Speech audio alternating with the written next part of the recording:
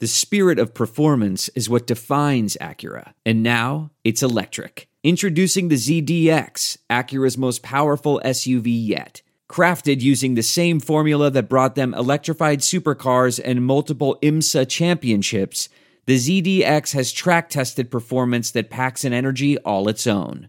Unlock the energy and order yours at Acura.com.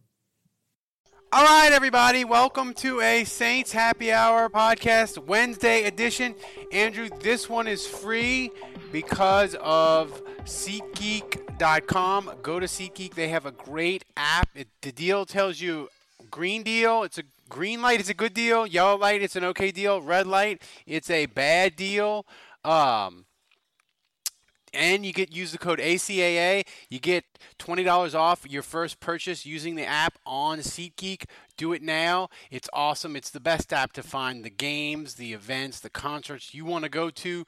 SeatGeek, life's an event. We have the ticket. All right, Andrew. So today we're going to start out with our Wednesday edition. It's the NFC South free. What teams have done this offseason, right? So I want to start with Atlanta. I don't know what the hell they're doing. Yeah, that's I like that statement. They're interesting in that they lose Tevin Coleman, and so now I think the first thing is they're really doubling down on Devontae Freeman having a good year, and he's coming back from an injury, and he may be washed. So it's going to be interesting to see because that offense, with Matt Ryan and Julio Jones, it's starting to age a little bit. Now you've got Calvin Ridley, who's a great player, but yeah, the story of their offseason is really just this offensive line shuffle. Yeah, I did. Atlanta, I just feel like with them, I feel like they are with what you mentioned. They lose Tevin Coleman, the offensive line issues. I feel like they're in a really fragile situation. Scott Pioli left, right? And the Super Bowl sort of hangs over them even more now. Yeah, they bounced back. They 28-3. We had our fun jokes, right?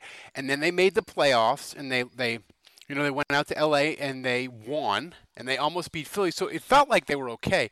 But last year they regressed, and I just feel like with them, it's not so much that Dan Quinn isn't a good coach and that their overall record isn't successful, but you look at him and, he's a defensive coordinator and he's cycling through defensive coordinators and their defense sucks. And to me, Andrew, if you have a defensive guy as your head coach and your defense is terrible, or on the flip side, if you have an offensive guy as your head coach and your offense is terrible, then your ownership looks at it as why do we have you here? Your specialty is supposed to be defense, and you're not winning. What is the problem? And I think he could be on more fragile ground than people think. I agree. I actually follow the Falcoholic, and I always am interested, especially during football season, when I feel like the Falcons are struggling. I like to go over there to see their fans melt down. And so, it's kind of like a ritual I have when the Falcons are doing poorly that I like to see them melt down on Twitter. But, I think it's one of those things where, it's kind of like you said, Dan Quinn comes from the Seahawks. He comes, from being their defensive coordinator when they won the Super Bowl and had that vaunted defense. And so I think in a lot of ways, the whole vision there is, well, we can score the ball. We have Matt Ryan. We have Julio Jones. So if we can just get a guy to come in here and fix our defense and give us high-quality defensive play, then we're going to have a team that complements itself well, and we're going to compete. And, yeah, I think Quinn has oddly been similar to the up-and-down, topsy-turvy career of Sean Payton. In other words, I think the Atlanta's always pretty solid on offense, but and it's the years where their defense is pretty good that they have a good team and they make the playoffs. And then when the defense falls apart, they're a 7-9 kind of team like the Saints were.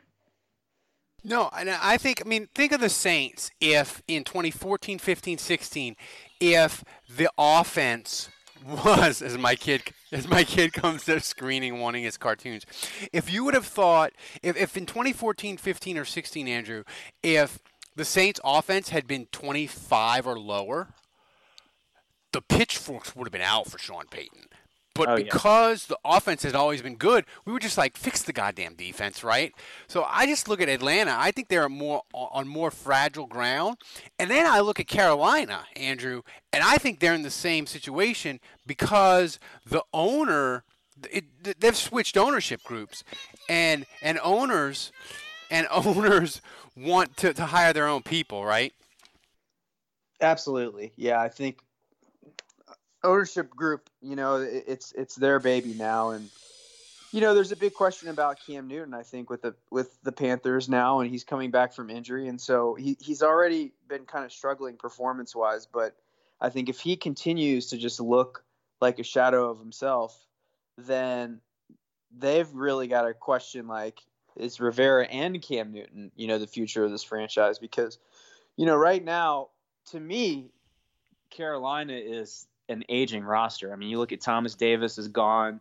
Luke Kuechly is not. I mean, he's still good, but he's not what he used to be.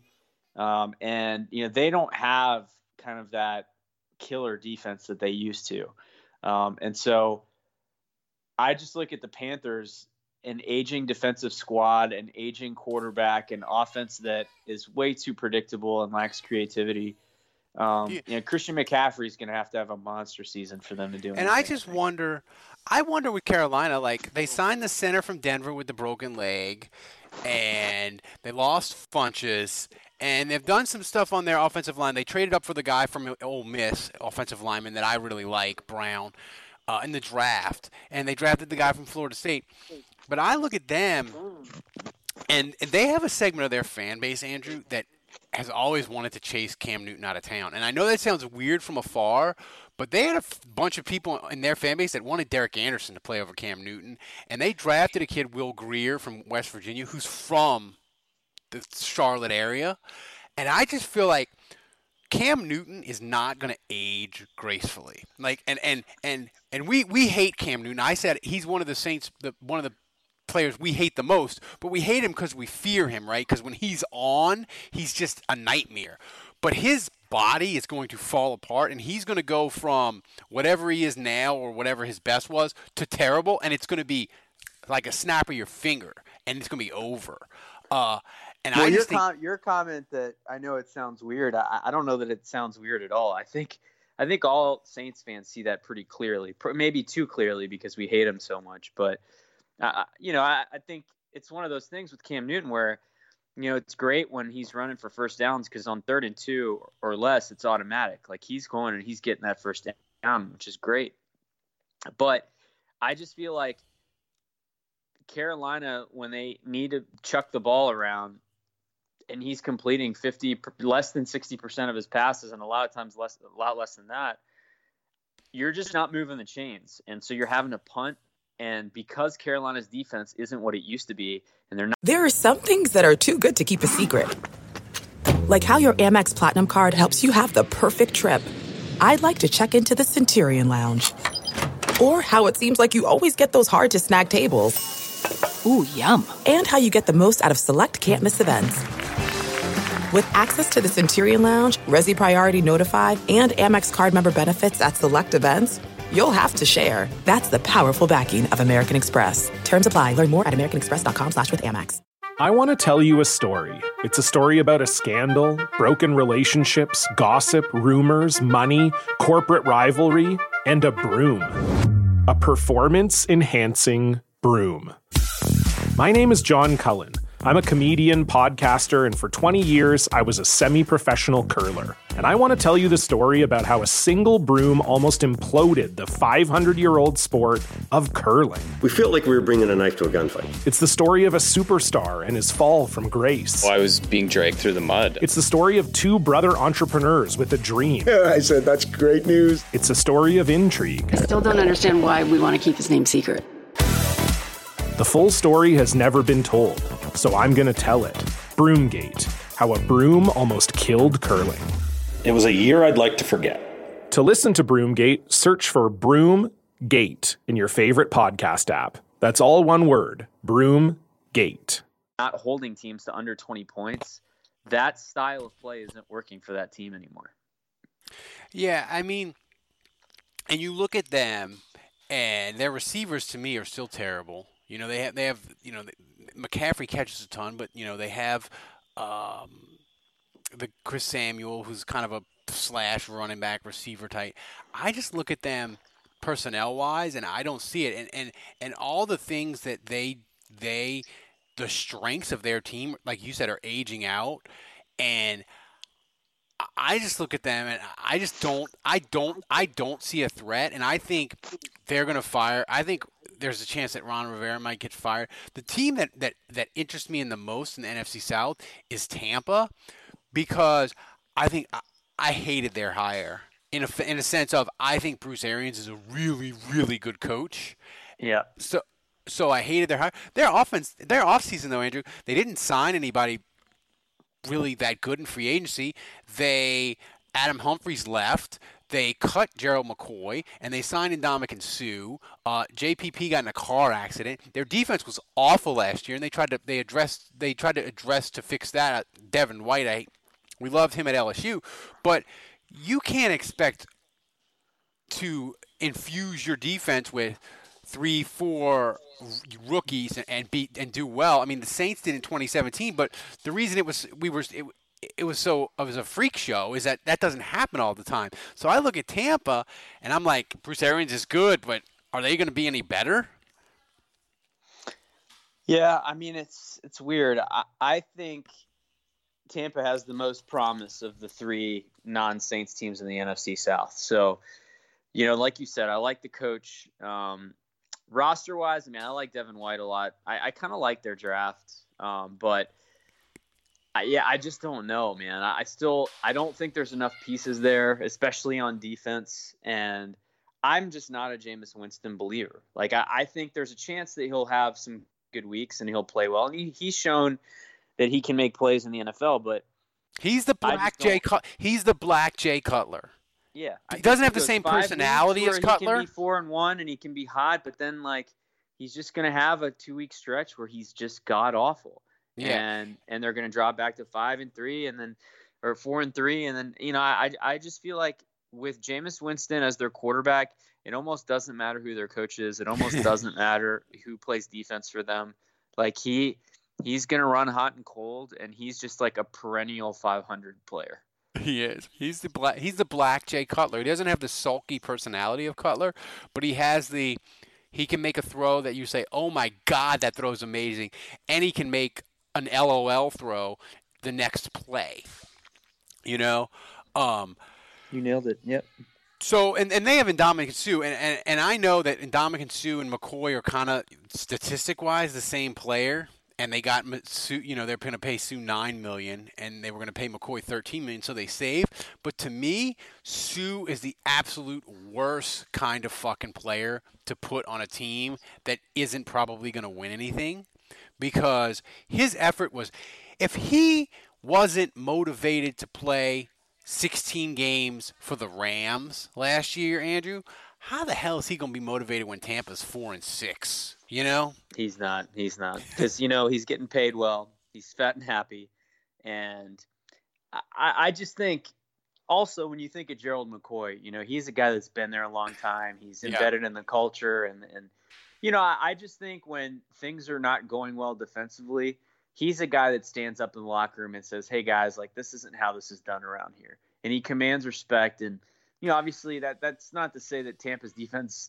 really rebounded with McCoy in there because they were garbage last year. But I just think Ndamukong Suh, like if things aren't going well, he's just really not going to care that much. And if this team is 4-5 and, all of a sudden people start pointing fingers and saying, wait a minute, you make $10 million a year, why aren't you playing harder? I just don't think that's going to go well. So I think that signing is a very combustible and potentially cancerous situation for Tampa, depending on how their season goes. Now, if they start hot and, then the NFL hype machine is doubling down on Jameis Winston and, then I could see Suh maybe being a positive. But I think if they're counting on him to be what McCoy was, I think they're going to be sorely disappointed. Andrew, since we're way over time, 7 minutes, we're like double. I do this review with you. I feel very, very good about the Saints winning the NFC South, even if they backslide into what I feel like they will. I think they're not going to win 13 games. I think they're going to backslide to about 9 to 11 wins. I still feel really good about them winning the South. Do you feel as good as I do about that? Yeah, absolutely. I mean, I think Tampa is trending up, but they have too many problems, and they still, in my opinion, have too much instability at quarterback to be counted on. Carolina, in my opinion, they're aging, and they're a huge question mark at quarterback. So I would say I would say Carolina's on the downswing. And then lastly, with Atlanta, you know, that I still view them as the biggest threat because I think they do have an established and stable offense with a good quarterback and good playmakers. Max. There it is. I'm just talking to my kid. Yeah. But no, I think, you know, Atlanta's the biggest threat, but, you know, it remains to be seen defensively if they can put it together. To me, the biggest puzzle is that they really spent all offseason focused on their offensive line when I'm not a huge believer in that defense. I just look at this team, and Andrew, I look at the South, and I just don't see a team that's going. I don't see any team that's made a bunch of moves that it can all work out. I guess Atlanta, if they got healthy on defense, that's what you're seeing. I mean, they're saying we're trusting that, you know, Trufant, who's a little banged up last year, but mostly. You know, Deion Jones and Keanu Neal, like we're trusting that those guys are going to come back and they're going to be, we're going to be fine because we're going to get guys that were injured back. And, you know, in my lifetime of watching the NFL, when you count on guys that are coming back from injury and it's not one, it's like 4 or 5, usually that doesn't work out for you. But, you know, we'll see. Maybe these guys will rebound and, you know, but usually once you start getting hurt, either your play declines or you start getting hurt more. I'm going to make a prediction, and then we're going to get out of here. At the end of 2019, they will have at least one new coach in the NFC South going into 2020. I'm 100% certain. I think it could potentially be 2, which would mean Carolina and Atlanta, obviously. But Arians and Peyton, I would say, are safe. Safe. Yeah, I mean, you're really talking about Rivera and Quinn, and I would say there's a chance. I mean, I would say if both of those teams have to make the playoffs to save their job. Yeah. All right, everybody. So this episode was free because of SeatGeek, but get yourself over to Patreon. Sign up at the $3.28 level. And, hey, I'll make a deal with you people by the end of the month, Andrew. If anybody signs up before June 1st, at the $3.28 level, I will send you a koozie and a magnet just like I did Andrew's dad who signed up this week. All our family members have signed up except for my mother. So do it now. Get over to Patreon. Sign up. We will see you on Friday.